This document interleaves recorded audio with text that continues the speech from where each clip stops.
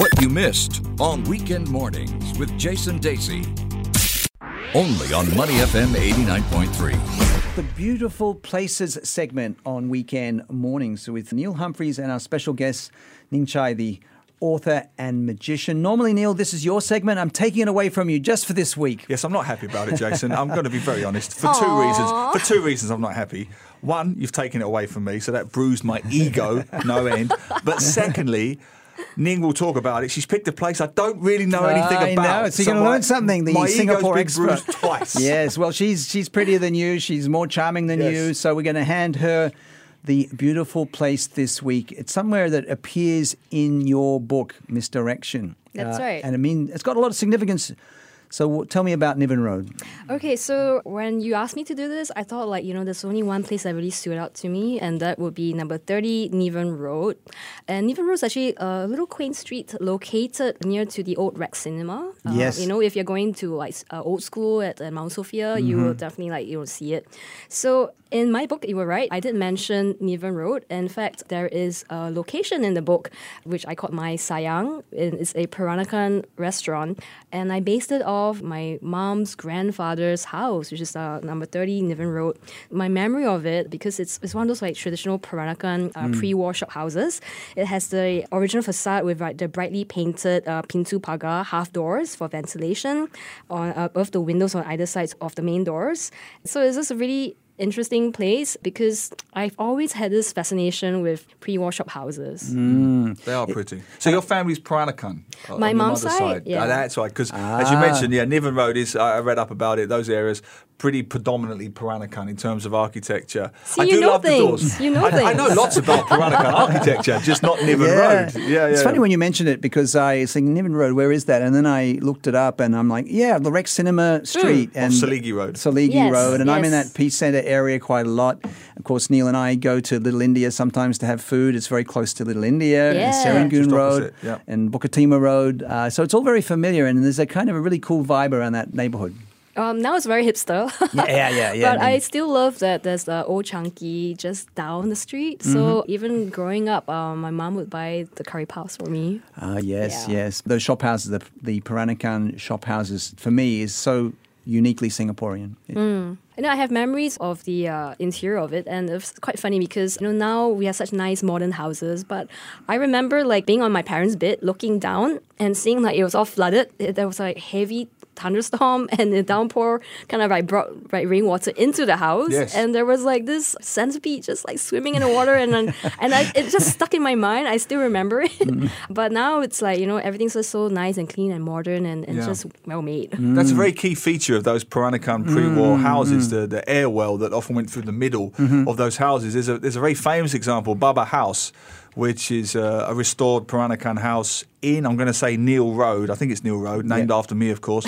And they gave it to me. No, I went there for a tour, and it's been restored for considerable expense. But they had this extraordinary air well in the middle of the house. So you literally stand in the middle of this Peranakan two-storey house and look up at the sky. Right. And when it rains, this was a common feature of those pre-war houses. So when it rains, it just floods that particular room, but it doesn't necessarily affect the other rooms. Interesting. And it does make a huge difference. You stand in that air well, and it has a breeziness that, frankly speaking, our modern boxy apartments doesn't always have. Yeah. So they knew something when they was building those pre-war houses that we seem to have lost with our sort of air-conditioned mentality, which is unfortunate.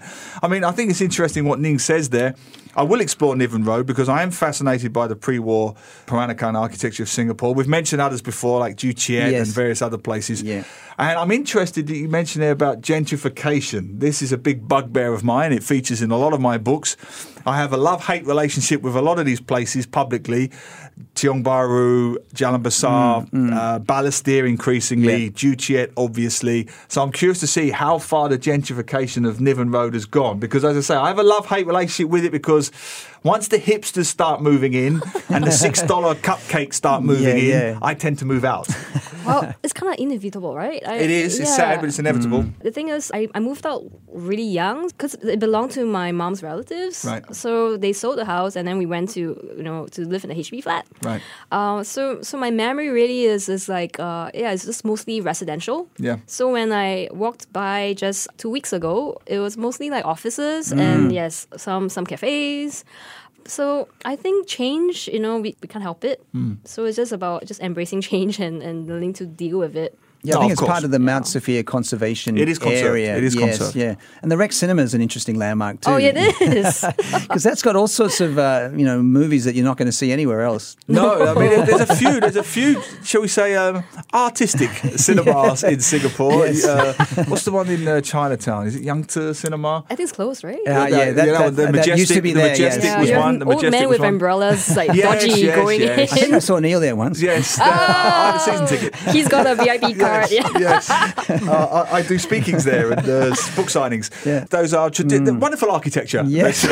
Of course. Is that why you went? I go for you go there for the architecture. I believe you. Yes. And of course, you can cut across the car park there to the MRT, right? The Little India MRT from the Rex Cinemas. I don't know. I'm usually in a Mac and got an umbrella and a hoodie.